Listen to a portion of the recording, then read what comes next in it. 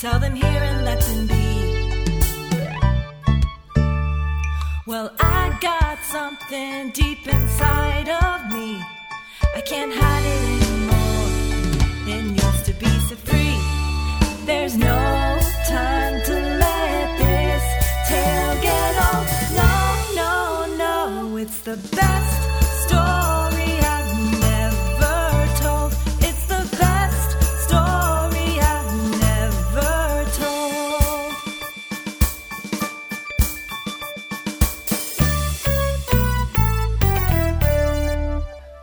Hello, welcome to the show. My guest is entering the belly of the beast for the first time. Her name is Mira Menon, and she is a film director and television director. Hello. It's true. Hello, Yeah. Dave. Thanks for coming to my house. So I'm gonna loosen up the nerves a little bit. Just because you don't do too many. I'm all nerves. You don't do too many interviews, though. You have a lot of credits that you've done interviews for, such as, I'll name them, why not? Yeah. You've directed Farrah Goes Bang. That was your kind of feature debut. Yep. I did some interviews when we had that movie out. Yeah, It's and true. then that blew up the Tribeca scene, if I remember. Yep. And then that led to your next directing job, which was on Equity, starring... It was a job. Wow, okay. Yeah, we're getting Yeah, into it. yeah. Starring my girl Anna Gunn from Breaking The Bad. best. And then since then, you've directed pretty much any episode of television on air at any time. That's what it feels like. But then, there are so few people, friends of mine, that, I think I have watched anything that I've done. But I feel like I've done It's a handful. lot. Yeah. Yeah. It's like every show. Yeah. The one I will note, because I have seen and I like a lot, is Glow. Glow. That's the one all my friends have seen. Yeah, that's probably the most famous credit Yeah. of the 80 Yeah. 80,000 credits you've had. In my world, in my kind of peer group, but I worked on The Walking Dead, and I will say I think that's when I'm go on Twitter and stuff, it's very apparent to me that is the biggest show I've worked on. Oh by yeah, far. yeah. That's got a rabid following It's on insane. social media. It's and really whatnot. intense, yeah, and just the kind of level of security around the details of that show was a lot more than I've experienced on any other show. Oh, because to avoid spoilers. Yeah, which they can't help do. They can't help because they have extras all the time, and there's just spoilers. There's spoilers all the time, but they have a pretty rigorous system to try and clamp down on it. I feel like you're pretty warm and comfortable to tell your story, but I was going to share a fun fact that so like many of my relationships, it's through my wife, Jen, friend of the show, past episode guest, check her out. Friend of the pod. Friend of the podcast. And so, yeah, we're friends through films and stuff, and we've checked out your stuff, you've checked out our stuff, Yeah. back and forth. And I was trying to do I feel like you're already warm and ready to go, but I was going to say my favorite mispronunciation of your last name is Menon. Menon? Yeah. Yeah, that's pretty good. Yeah, because that kind Yeah. of sounds like a mythical, kind of Greek, creature, a Menon. Yeah, I heard. Wow, I didn't even think of it that way. I just remember there was a Q&A that you did that we went to, and then the person who I'll not name because I like the person. He's Yeah. good person. Yeah, he's a good person, I think. And then he just butchered your last name so Yeah. bad. But I don't even know. That's funny. It's I never notice when people mess up my name because I feel like when you're a kid of immigrants or you have a weird name in America, it just is I don't expect people to say my name correctly, so I just tune out whenever they're about to say my Sure. name, so I don't internalize it. I get, yeah. And then I think the shocking thing to me is when I go to India and people say my name right. I feel like there's always a moment at the airport where they look at my passport, customs official looks at my passport and they say my name right, and it just is it's this kind of micro hug, I belong here. People just know my name when they read it. Is it Menon? It's Menon, yeah. Oh, so I did do it right. Okay. Yeah. No, you nailed it. And that's the thing is like I just don't even expect. I think I even say my name wrong sometimes because I'm used to the way other people say it or like. I've done that. Yeah. Yeah.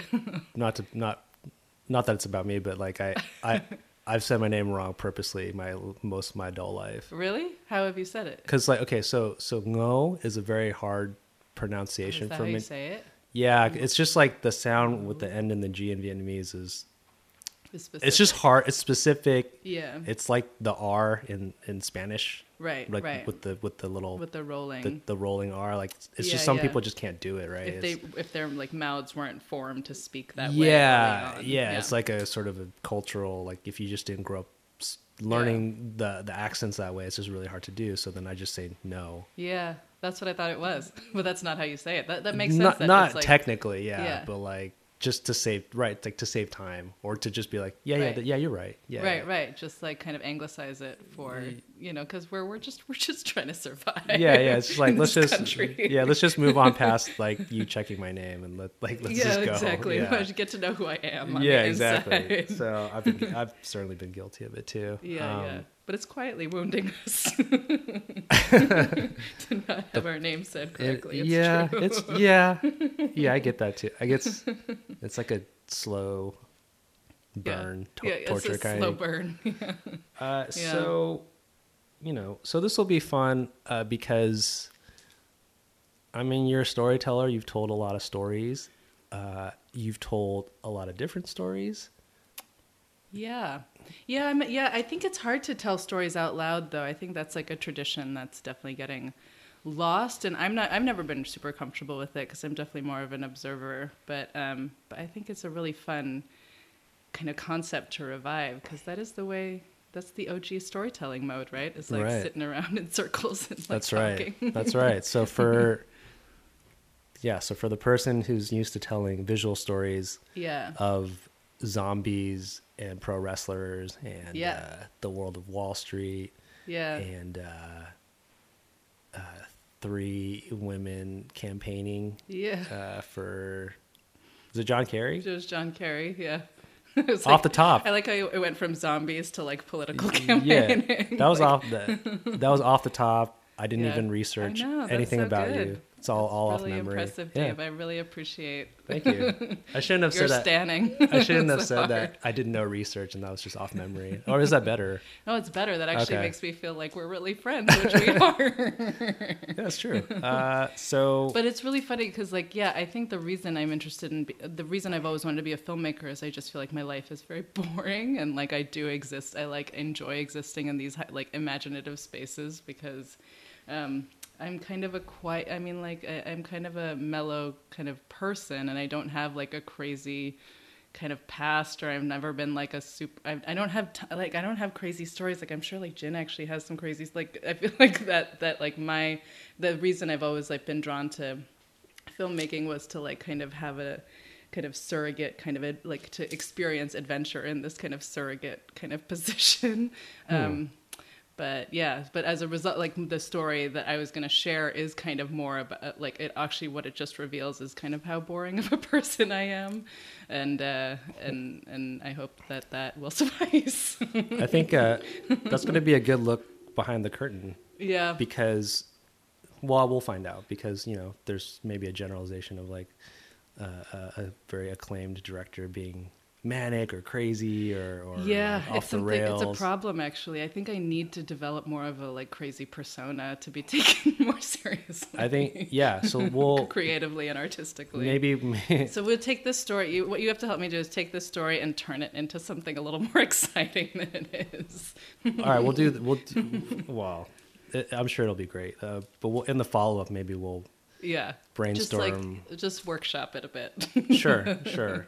Well, maybe we'll do a fictional version. Yeah. I've never really done that on a recording of a right. podcast where you just like a long form improv. Yeah, no, it's usually just an actual like earnest conversation with Right. someone about their personal Right. experiences. But yeah, It's an approach. for the Mira Menon fans out there, maybe they will like that. We'll like that. Yeah. My dad. Well, actually, yeah. I mean, that kind of bridges nicely into kind of what the story really is. Which to me, it's actually just more of a confession of something that happened when I was 16 Ooh. that I've like never really been on the record with my parents about. Ooh, I like it. It's already good. Not boring at all. It's already good. Yeah, right. Not boring at all. Yeah. When I was 16, it was like the summer after my junior year of high school, and I had just switched to a private school from being. I had moved around a bit as a kid. I grew up in New Jersey, went to public school there until like 8th grade, and then my family moved to Florida for 2 years. I went to a prep school in Florida for 2 years, but it was still that was a whole other surreal kind of like experience of like kind of living in South Florida and with a bunch of like retired people from the north and their grandkids, and it was just very different from like my upbringing in New Jersey. But then we moved back to New Jersey, and the public high school in my town that I had grown up with wasn't super great, and so my parents sent me to this really nice private school for junior and senior year. So I was a new kid in school, but it was really like my introduction. This was like an elite like private like northeastern private school, and it was like definitely my entrance into like that kind of privileged space. And I was kind of I started kind of taking notes right away. Like I was like, you know, like I grew up in like in my small town, like we were like pretty well off. Like my mom's a doctor, but like she's a pediatric emergency physician. Like she wasn't like rolling in like a ton, but like in the context of like my small town, we seemed like fancy people because my mom was a doctor. But then I went to this private school and I was like, oh wait, these are the fancy people. Oh, okay. Like this is the privilege. This is like the daughter of like the guy that owns Revlon, like that level of like kind of access and. That's pretty elite. Yeah. Okay. Like it was like it's right outside of Manhattan. Like it was a nice private school, you know. Like my parents wanted me to get into those good schools, and they, you know, took out loans and got me into this private school, and it was like a privilege, a point of access. But I immediately started taking notes about like the way these kids live their life and wanted to do everything they did. Like I wanted to go on the like Caribbean vacations with, you know, and to St. Bart's, and one of the things that like. I saw like the friends I was starting to make I was trying to make. I saw what they were doing. They were going to like these fancy summer camps, and one of which was like a Shakespeare camp at Cambridge University in England. And it was obviously something you had to buy into to like send your kids to. And I like begged my parents and kind of like, you know, like basically kind of angsted over it and pled the case that like this was kind of not only something that would look good on my resume, you know, because I wanted to study literature and art and be like, you know, all those things early on. And I convinced them it was something that was worth me going to. And really, like, I mean, all it was like kind of this. I mean, it was a great program. I mean, like, you were going to be able to stage like a production of Shakespeare and like get to go live and like you know on this beautiful campus for a month and in London at Cambridge, in Cambridge University in Cambridge, England, Oh yeah. I don't know Europe. Okay, got it. Gotcha. England. Okay, close to London. Yeah. So it was like a super fancy experience, and I was so excited. Because they were down for me to go, but like it was like something that like I knew was like a stretch, you know. It was kind of a stretch for my family to send me there, and everyone else that was going, it was just like I think just like a very normal thing to do for the summer. Oh wow.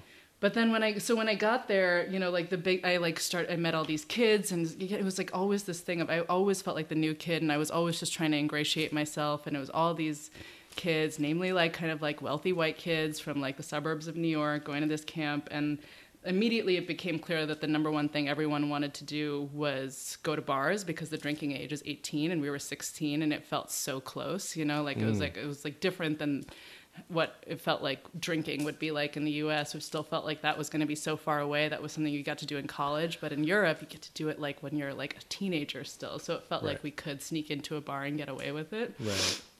But like the number one thing that the people that ran the program told us when we first got there was that if anyone was caught drinking, they were going to be sent home right away. Okay. Like they were like no questions asked. Like if we even see you like near alcohol, like we're just like getting rid of you right away. And I was kind of like, in retrospect, I'm kind of like, these kids' parents are paying for them to be there. Like it's like a pretty draconian set of like kind of terms to put on these kids who like basically are paying for you, camp counselors, to also be here. But basically, they were like really kind of strict about it right away. but of course, like all the kids and like were interested in, or we're just trying to figure out how to do it anyway, right? Like, because this was like such an opportunity. We were like out of our parents' home for like the summer, and we were like in Europe, and it was such a big deal. And I was just like, constantly, I mean, I was just like kind of, I just wanted to like kind of be a part of it and be like kind of with the cool kids. And so we ended up like sneaking out and going to a bar, and it was like a bar, like I think like maybe like a 10-minute walk from where the campus was. I think we all had gone out to dinner, and then like that was like under the auspice of that, we just like snuck around the corner to this bar.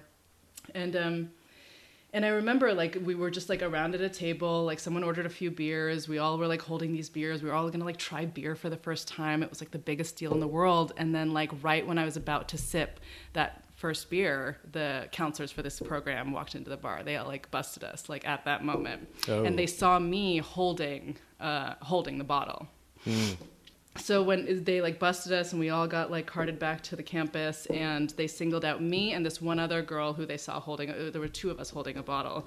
They singled out me and this other girl as being the examples of the group and brought us into like a back room and told us we were getting sent home.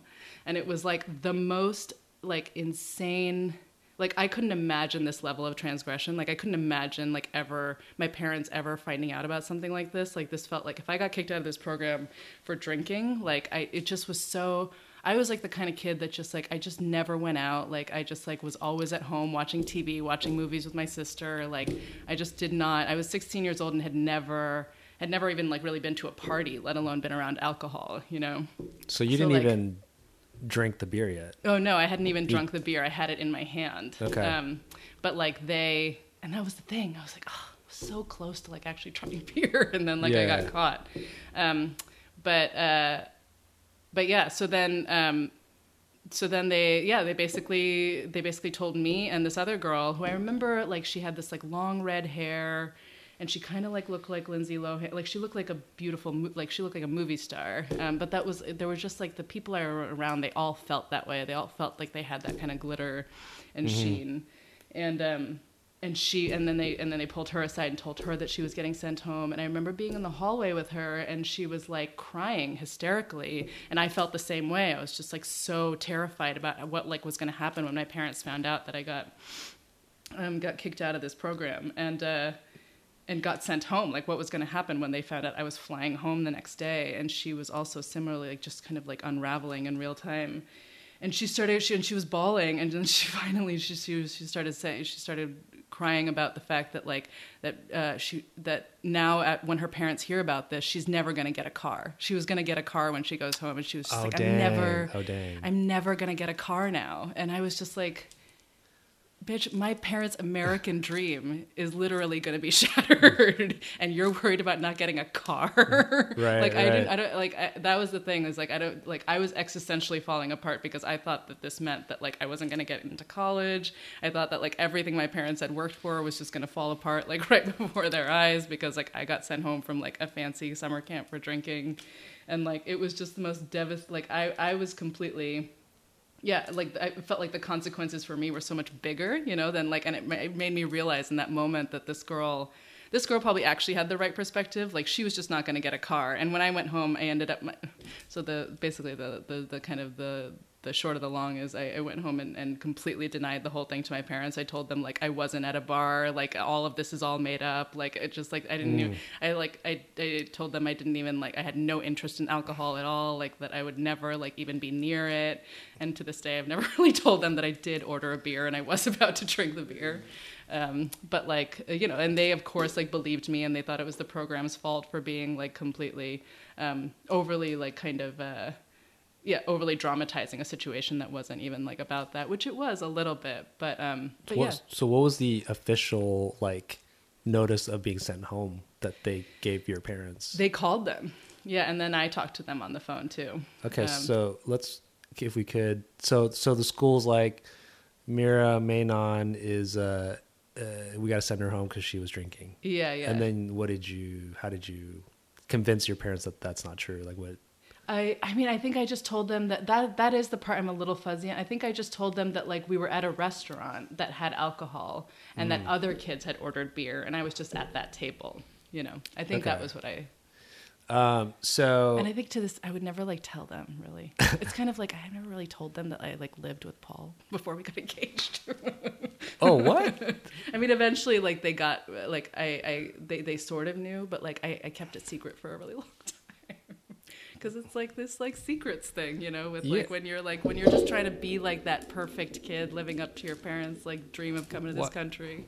I think that kind of, well, first, not a boring story, as you advertised. Because I was just like, man, I was so lame that was like the biggest thing was like kind of like the fact that I almost like sipped a beer. That was like the biggest transgression I made at age 16. No, but you know, like, I think we can get into this because it goes a little deeper. Because, well, first, I think you should pitch this to the CW. Yeah, right. And you should Shakespeare summer camps. And you should hire me to be a writer on the show. To write it? Yeah. I mean, the kids are like, they were the best looking kids I'd ever been so around. CW. And then here comes this brown kid Yeah. from, you know, not the same town. Yeah, wrong side of the tracks.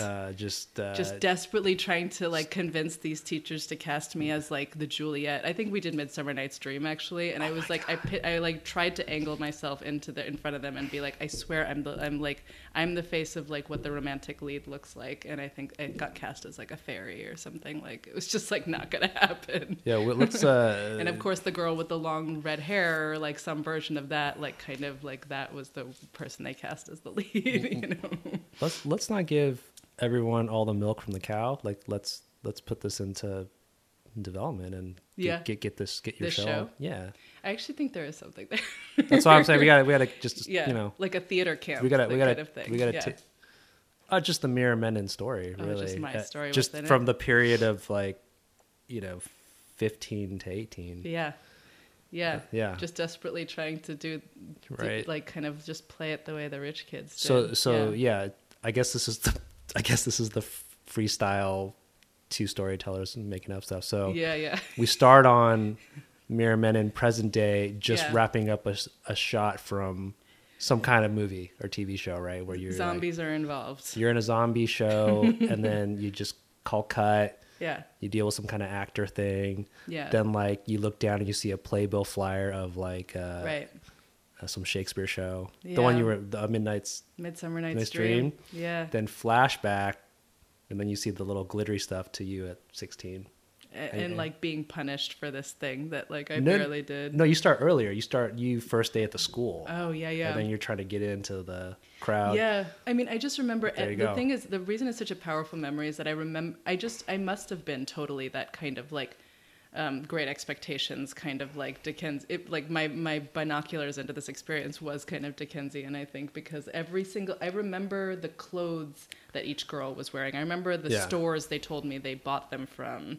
I remember like this one girl was dating this other guy that was there, and they would like hold hands and to go get her like dried apricots from her dorm room because she loved dried apricots. Like all these details are so salient, I think, because I really was that kind of like you know, Nick Carraway kind of had that POV into the experience of like the outsider. At least it felt that way. But then I mean, who knows? I wonder if I like went back in time and asked any of those kids how they felt about the experience. Whether it was just because that's the thing about theater kids and art school kids. They're all outsiders of their own experience in some way. So I'm sure I wasn't alone in feeling that way. But there was a little bit of a socioeconomic thing. Like these were definitely the rich kids, and I was like, you know, somewhere in the middle class. And race too. And race, it was entirely white. And that's something it's so funny. That's always the thing I like kind of footnote, but that is clearly like a huge part of it. Like Indian kids didn't go to like summer camps like that. Like we weren't sent away on these fancy kind of things. Like it was a cultural thing for sure too. Yeah, no, I knew some Indian American kids where I grew up. Yeah, didn't go to Shakespeare camp. Yeah. I could just, for sure. Right. Yeah. Like that was a lobbying effort on my part to convince my parents of the merit of doing something like that. It was like that with swim class. It's like there's all these like very typical white suburban things that like I had to lobby to get them to consider signing me up for. I mean, the one thing I wanted to touch on, as we kind of start to close out, is just the whole idea of like the American dream, Yeah. you know, as it relates to, you know, people of color. But Yeah. I can go even more specific as it relates to Asian Americans. Yeah, yeah. You know, you're Indian American. It's in Asia. It is in Asia. Yeah, let's shout out. Shout out to Asia. Shout out to India.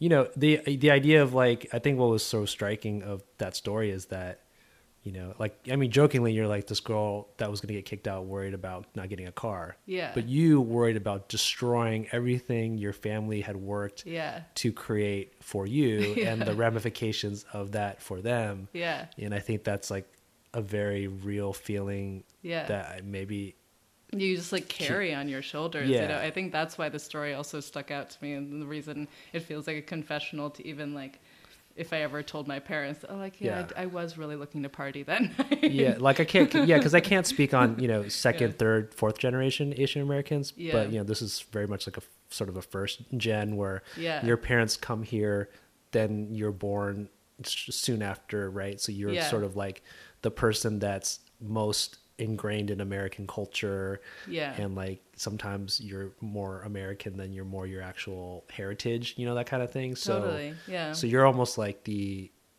sort of the translator or like the facilitator of American culture to your parents, right? Yeah, like So- educating them. Yeah. Yeah, exactly. Like you're actually showing them how America is, like that, you know, and perhaps future generations don't have to deal with that because their parents are already ingrained enough in the society. Right. But, you know, yeah, I thought it was interesting that you or someone like in your position would actually think your whole world's going to be just blown up. Right.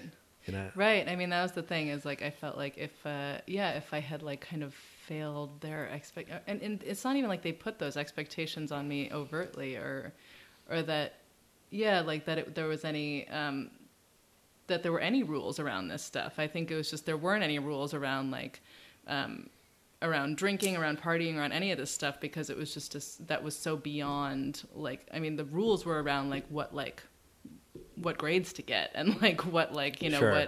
what how to like kind of excel or like kind of just academically enough to get into the school I wanted to Yeah. get into, you know, like that was like, and it was like this kind of stuff I just like never even like, I didn't traffic in it at all, to the extent that like my parents, I think it would have been unfathomable to them that like if I had actually kind of acted out in that way. But that's the thing, you don't know your boundaries with your parents until you test them. And I think I was always like a kid that like that didn't really test them that much, you know? So like the thought of the stress test of this on them, like I was really worried that like, yeah, exactly that like everything would unravel and that like I would like kind of be, I would have failed, you know, in some Yeah. way, you know? Yeah. So can we, I mean, yeah, I think just, it's kind of interesting to hear from a fellow Asian American that like, you know, like sure you have to get good grades and stuff and all that. And there was that pressure, but it like kind of runs a little deeper. Yeah. It's like a function of you building off of what your parents did. Yeah. Because you know where they started. Because Yeah, you yeah. saw it, right?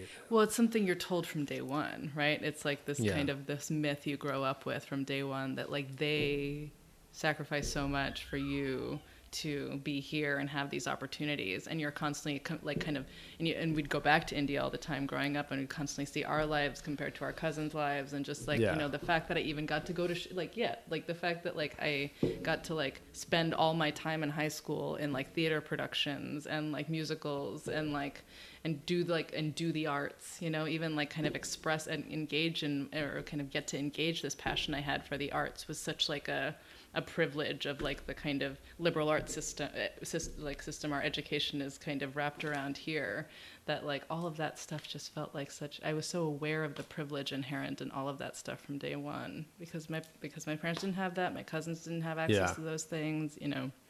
Yeah, so you wear that pressure, I think that mantle of that pressure, I think, pretty heavily for a long time as a kid, or I did, yeah.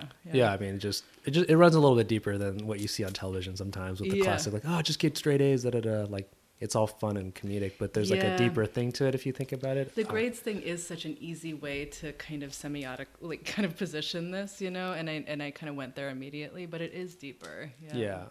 So let me close out with a little. Breaking. Yeah, gear just things. breaking my gear. Sorry. You have insurance. No. Let What do me. you think this is? I just didn't want to leave this nugget hanging because Yeah, it's yeah. something that came up as you were just bantering. Sorry So about my crying dog. you got a crying dog in an undisclosed An location. undisclosed location. Just before we go, I just got to quickly hear. Okay, so your parents didn't know you were living with your now husband. Initially, yeah, I did the move first, and then Okay. kind of slowly keyed them in after we got engaged. Basically, once I felt like I could also I could attach that security to them knowing that like we were living together. Like, yeah, but we're also going to be married, so it'll be fine. Is that kind of the reason then? Yeah. Kind of just. So then they get shocked, and then you're like, "Oh, but I'm engaged, so we'll get married." And they're like, "Oh, okay." Yeah, exactly. Or like, yeah, I forget if it was like what came first, whether they knew we were engaged and then I told them. Yeah, no, I think they knew we were engaged and then I told them. Yeah, I mean that was I mean I think that was that thing too of just being nervous about, you know what it is, it's a combination of being nervous about their expectations and their but like they've always been very cool eventually with like everything, with my choice in career, with my choice in partner, with everything. Yeah. But I think part of it is that, and then like being worried about like what they have to say to other people, right? Like it's like my mom and dad would probably be cool, but if they have to tell that auntie about like where I'm living in that situation, if they get caught by someone else, you know, like how that would reflect on them, you know? So Yeah, it's like yeah. born out of both like nervousness about their reaction, but also protection, you know? Yeah. And wanting to feel protective. Because like also, you know, I married someone that's not Indian, you know? So like down the road, I also knew that choice would also kind of say things to the community. And I wanted to protect them from whatever that was, you know? Yeah.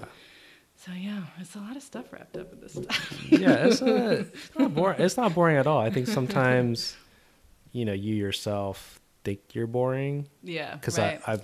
I think that about myself Yeah. a lot, but I have like a bit of a self-loathing streak, you know. So I do think Yeah. I don't think highly of myself sometimes, but that was not boring at all. I think that was very interesting. Dave. We're probably to any Hollywood producers out there. Mira and I are probably going to go out on Yeah. to pitch this. Yeah. This It was Shakespeare. called the Cambridge Tradition, the Jeez. summer camp. So like God, it's what a the title title. writes itself. What a Yeah, title. actually, I think you're right, Dave. There might be something here. They might want some kind of like Indian word in that title, the Cambridge Tradition, just to Right, be right. like, oh, it's about an Indian person, Right, like, right, thing, without getting too racist. Yeah. Without getting too racist. I could only think of I racist could ways to only think of racist way to title that. Yeah. Yeah. So yeah, look for that show coming out in a couple In years. a couple of years, you know, it's real easy. They're looking. We're gonna cast. Asians are Can you big right now. do you know Frida Pinto? Do I know her? Just like, do you know a famous actress? I don't, but I'm happy to just tweet at her until she responds. Yeah. To Although this idea. she's probably actually probably a little too old to play a high school kid at this point. Oh, you're thinking for the high school part. Yeah. She could Yeah. play. We'll reach out to her We to needed play. like a Frito Pinto type, is what you're saying. Well, actually, anybody. But sure, I just thought of her because she's like a Yeah. known Indian American actress. Yeah, it's true. You could, but you could probably do some cleanup in post and make her look 20 years younger. She can play present day you, and then you flash back to the kid You're just that's because she's the probably approach. she's expensive, right? So she probably can only work a day or two. So Yeah, then you have right. her in the present day right. scene. So you can like block shoot all of her stuff. Look at this Hollywood talk. And then release her, and then just focus on a bunch of unknowns. Right, you know? cast an up and coming Yeah. high school aged Indian American actress to play the lead. Exactly. Uh, Yeah, the version of me when I was 16 that thought I wanted to be an actress, but now there's actually an opportunity because we're creating those opportunities as Asian Yeah. American content creators. I'm proud of us And then Lindsay Lohan to play the other girl. because she's timeless and ageless. No, she could play like there could be a present day thing when you're Yeah. working with Lohan. Oh yeah, And then and you- she was the girl. And then you're like, hey, remember the time back in high school? Oh, yeah, Yeah. and I didn't get my car. And yeah, then, yeah. like, It's like, did you ever get that car? And she Yeah. still got that car. Hands down, that girl got that car anyway. Right? I wonder what car was. I know exactly. Like, it was just so amazing to me that her parents were going to buy her a car. Like, I mean, I knew like when I got a driver's license, I'd probably get to drive my dad's car once in a while. But like the thought of someone getting gifted a car at 16 before they even had a license, like when she was getting her permit, I was like, oh man, that's that shit that you see on Beverly Hills 90210. And I was like, that's what I want. Yeah. I took over my dad's like car that he was unloading when I was like 22 or something. That was like I finally had like a car. Yeah, right. Otherwise, I never got my own car. Like being gifted a car. Yeah. Well, great. I think that there's a lot of great professional aspirations that have come out of this episode for myself, which is what I look for, and job opportunities for myself. But I want to thank the not boring Mira Menon. Manon. Manon. Yeah. Manon. I really do think you're right about this being a show. Anyway. You got contacts. Let's just make it work. Let's just make it work. That's how it happens, right? When this airs, podcast. When this podcast airs, I probably still need a job. So let's make this work for me. Let's make it happen. This is how we'll do it. Cool. Well, thank you, Mira, for doing this, and Thanks, we will talk soon. Ready for another episode? Well, check us out at beststoryinevertold.com, or also find us on iTunes, Apple Podcasts, or a number of other podcast aggregators. And if you're interested in sponsoring a future episode of this series, please contact us at beststoryinevertold@gmail.com.